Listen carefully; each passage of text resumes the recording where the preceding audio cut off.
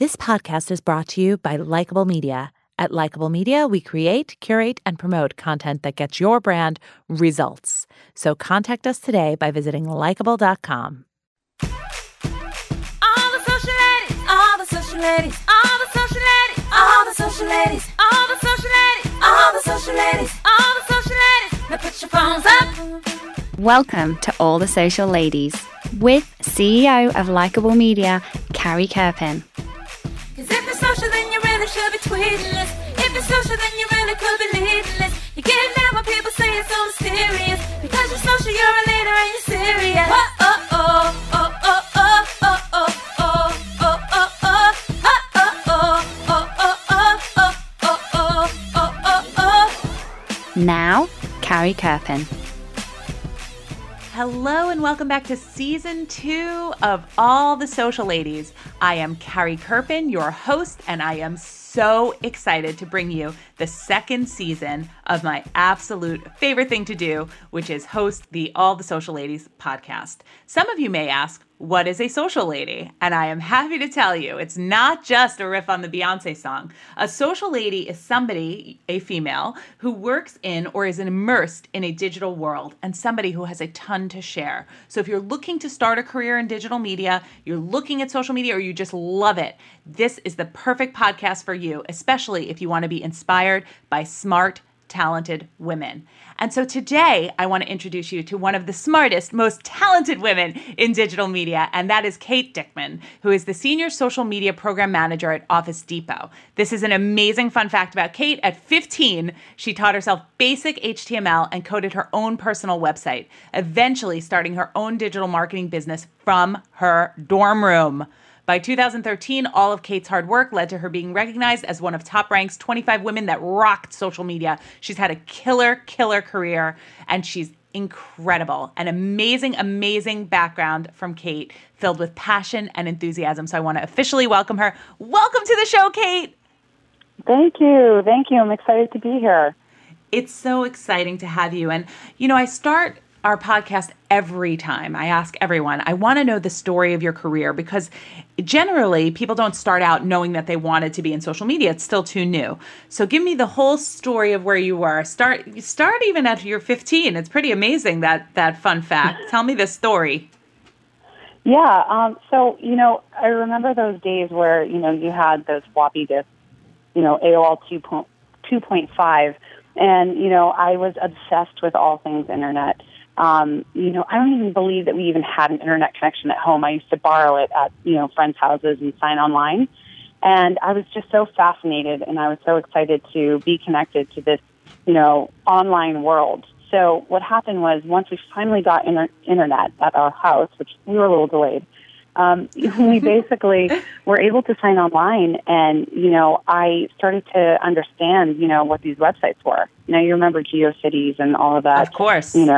Yeah, all that fun stuff. So I was very interested in creating my own. So I can't recall exactly which, site builder I used, but I remember seeing this code on the back end and trying to mimic that and trying to teach myself, how to do it. So I remember I launched my first website. It was called KatyD.com, KatyD.com.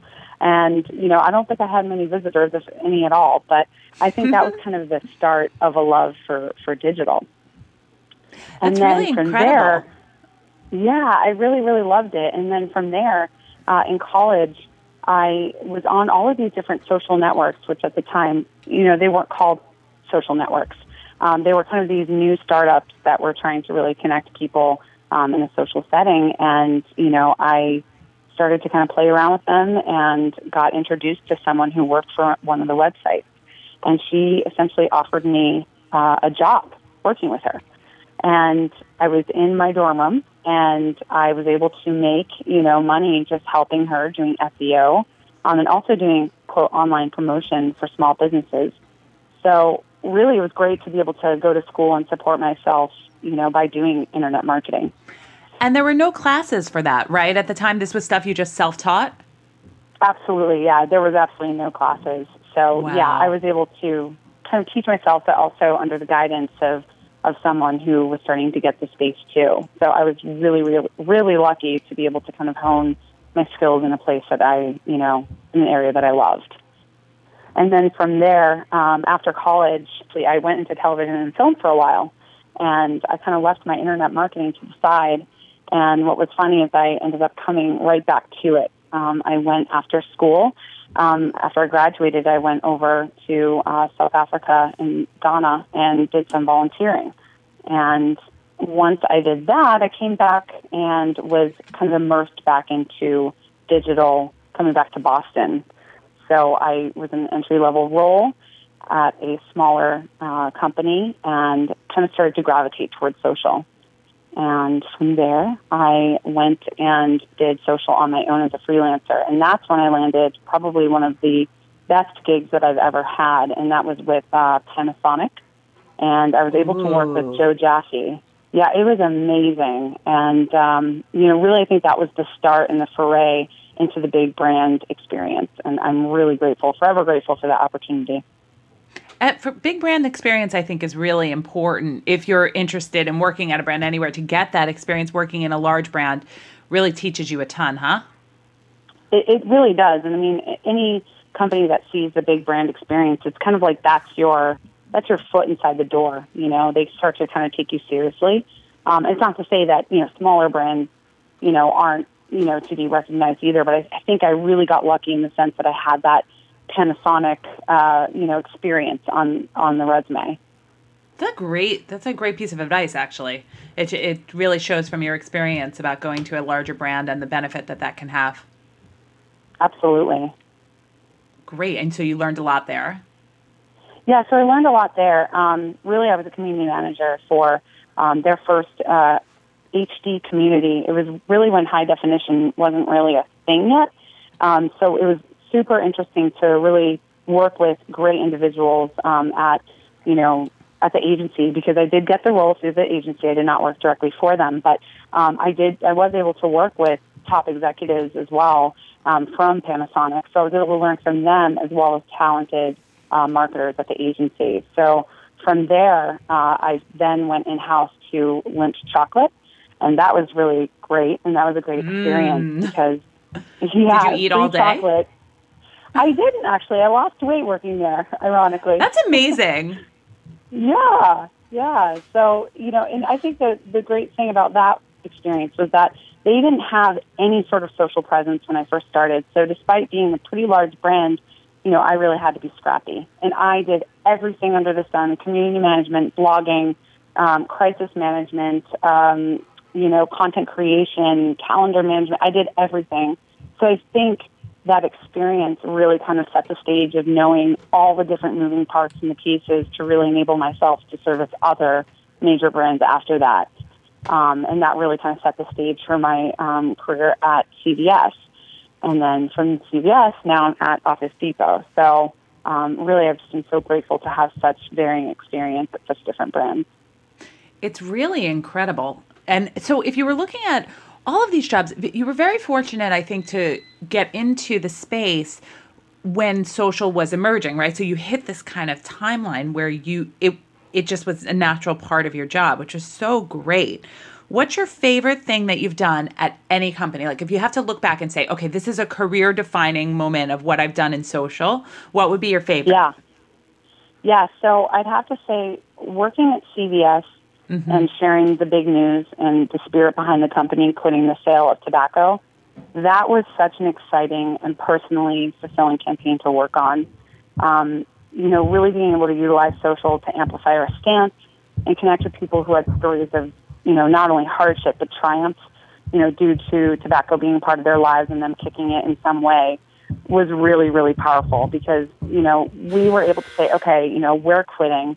We want to hear, your reason to quit or your reason to, just support those who want to quit.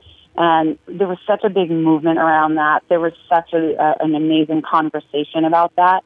And I have to say, it was such a wonderful experience. And, I know that not everyone or every company gets to have that kind of defining moment where, social and just overall communication with people really is that, I guess, impactful.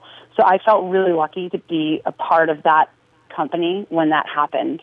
And I was able to really kind of lead that charge. And that's something I'm really proud of, just from a personal and professional level. It was pretty incredible to watch. I remember I reached out to you right at that time because it was incredible for CVS to take that stand. And so was it the actual stand that they took? Did you need to do anything in social? What did you do? Or did the community just carry the message? Was it that the message was so strong that the community carried it? Or were there things that you did to help amplify it? Yeah. Well, I think the message is so strong that people, will naturally amplify it. But I think there's always some prep work. Before we had put it, out on the, I guess, social sphere, we had to do a lot of thinking around the sensitivity around, pulling some of this. You think that everyone might be supportive, but a lot of people, some people weren't. Most people were. And I think, if they were, it was a really wonderful experience. But there was also those people that, felt like, you were taking something away from them, right? Right. So there was definitely some prep work in the sense that we had to be aware of what would be coming from a feedback standpoint. So there was some preparation there. And then also, in order to really carry your message, you need to understand, okay, here are some of the scenarios that are going to potentially happen. How do we make those messages go even further? So if someone has this really beautiful story or really touching story, how do we take their messages and really drive them further? So I think it's really within the brand's responsibility, as well as, obviously the customer's responsibility, to work together to really drive these powerful messages. You can certainly let, the customers take those messages as far as you want them, but it's always great when the brand is rooting them on as well. That's terrific. So it sounds like it was a mix of kind of brand-generated content and then all of the reactions from the users and the ability to communicate with them. Absolutely. That's awesome. And what an incredible thing to be a part of, and it's just so meaningful, especially if that's something that is important to you. I know different people have different opinions on it, but I remember for me, I found it so moving that CVS was able to take that stance. It was incredible. Yeah, it was great. Yeah. And so that's a huge success. What do you think are some of the biggest challenges, either that you've faced in working in social or that brands face today? Yeah. I think there are a lot of challenges. I think one of the biggest challenges is, truly finding that right balance as a brand to really engage with customers, on topics that are relevant. But sometimes certain topics that are relevant aren't necessarily topics that should be touched by brands. Do you feel that there's pressure, either self-imposed or from the company, to participate in these conversations? Because sometimes there's some, you want to participate in everything when brands jump on, but a lot of times it's just not appropriate. Like you said, it's like, why would a brand need to comment on something that's happening that's like Princess Kate's baby or any of these things if it's not related? Yeah. So do you feel like it's a good thing to do? I have mixed feelings. Mm-hmm. I think at the end of the day, some would argue, does it even feed into your business goals? Does it have anything to do with your business, right? On the other hand, I feel like it can be really fun and people can, really respond well to it. And from a branding perspective, it can be beneficial. I always think they're really fun. If I see a good one, I don't know if it's me as the marketer or me as the customer, I appreciate it and, I get a good laugh. And I think that's what they're trying to, accomplish, every brand. And, if they are able to get recognized for it too, that's free media. That's, you almost don't even need social advertising because, the post is so relevant and so, fun and engaging that, it kind of spreads on its own. So I think everyone's trying to, get their little jackpot because, of course, that drives the business forward in some way, shape, or form. But on the flip side, you put yourself at risk. And I think that's what makes social media so scary and exciting. You mentioned that when you're looking at content, you can't sometimes tell if you're looking at it as a marketer or as a consumer. And I find that all the time. I'd love to talk to you about balancing social media personally and professionally. Working in the space, do you feel like you can turn off? It's funny. I feel like I can. I feel like it's harder for me maybe than the average person because I'm so connected all the time. And, I think it's always that fear of missing out. But, I think lately especially I've been more cognizant of trying to live in the moment, right? And not needing to capture and share each sight I see. Like, I'm actually thinking, Yes. okay, so I'm on vacation, you know, I'm about to like go on this fun boat and, you know, do I go on and take pictures or do I just leave my phone behind? And this actually happened this past weekend and I left my phone behind. I'm like, why do I need to take a picture of everything? I've taken a few pictures, you know, I've shared them, but I want to actually really, truly enjoy this moment with my family. So I do think I struggle with it. But I think as we kind of move forward, we see more and more articles and reminders to really shut ourselves off. And, you know, if we have kids, we don't want them to grow up in a world where mom is always on their phone.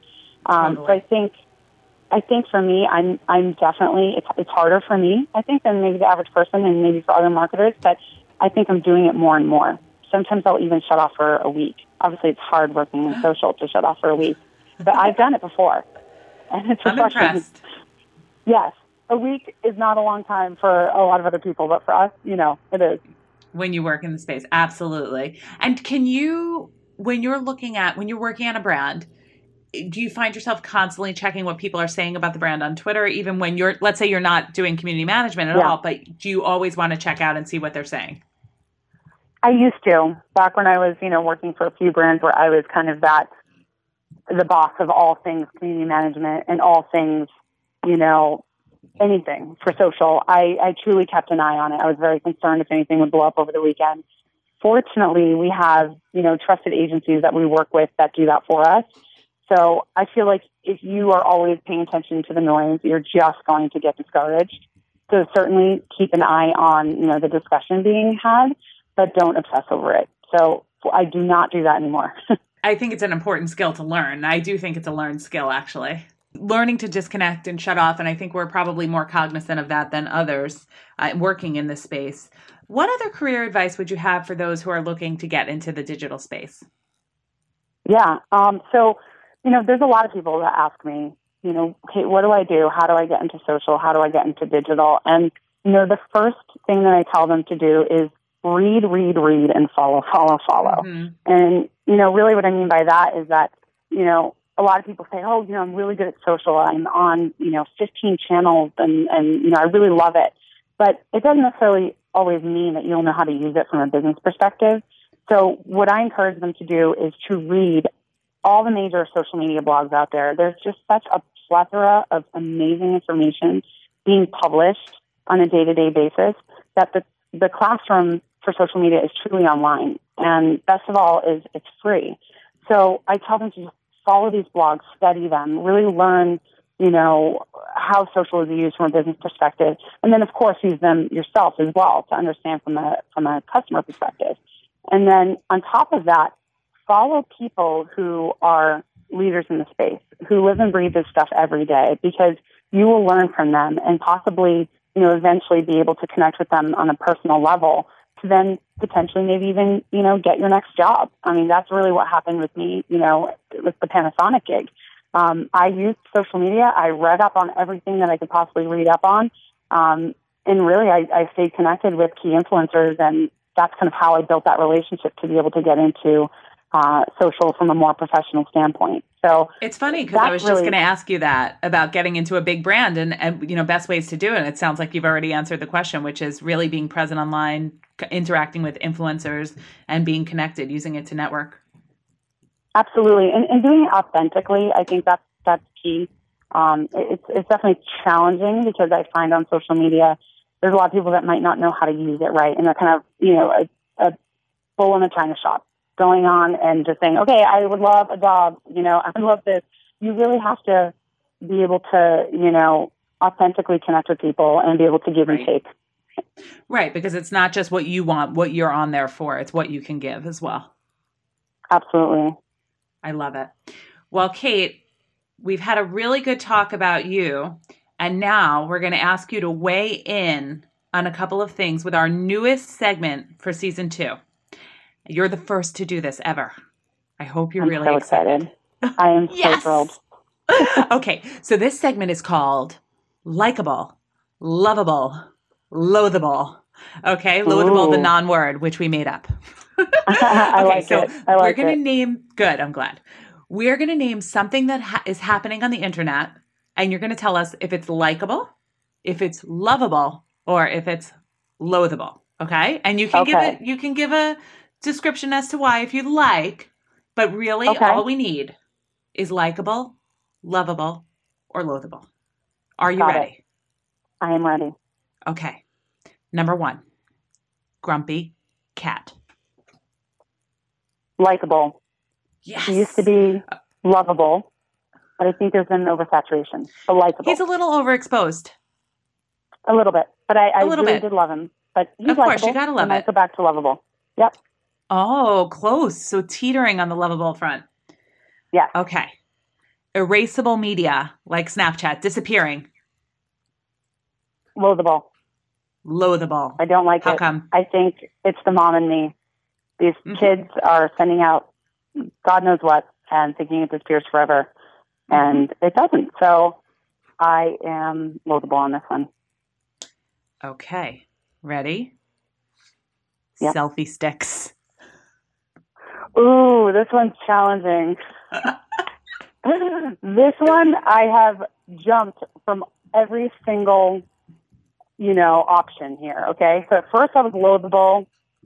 Then I was kind of getting a little likable because I saw a hilarious friend showing up on Facebook saying, I've got a selfie stick and using it. And now I've actually seen the results of the selfie stick in amazing situations, creating amazing pictures. So, and I've actually told my fiance I kind of secretly want one. I've been forbidden to buy one, but I kind of love it within using it only during certain situations, but I can only imagine it looks really ridiculous. So, yes, I don't know. I'm kind of all across. I think I'm going back and forth on that one. Oh, no, Kate, you have to commit. Likeable, lovable, loathable. Okay. Lovable. Oh, you took a stand. I like it. No, I might change my mind tomorrow, but that's it today. By the time it airs, we'll check back in with you. Yes, okay. Let me know. And here we go. The word, this is the final one. The word viral. Loathable. Loathable. Totally loathable. I totally agree, Kate. We are loathable, viral word twins. Loathable. Good. Because I can't tell you how many times people have asked me to make something viral. Make it viral. And this needs to go viral. I want you to make this viral.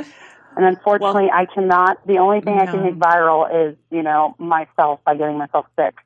Exactly. I cannot make any content go viral. So, that's a big loathable. Well, Kate, I really hope that this podcast goes totally viral from our combined hatred of the word. And I want to thank you for being on the show today. You were a fabulous guest and an amazing way to kick off season 2. Yes. And where should people follow you? Kate Dicken on Twitter. Great having you on the show, and hopefully I'll see you soon. Thank you for having me. I really appreciate it.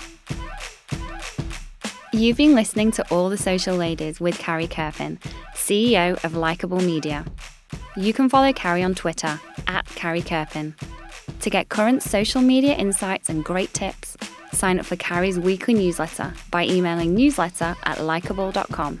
This podcast was brought to you by Likeable Media. At Likeable Media, we create, curate, and promote content that gets your brand results.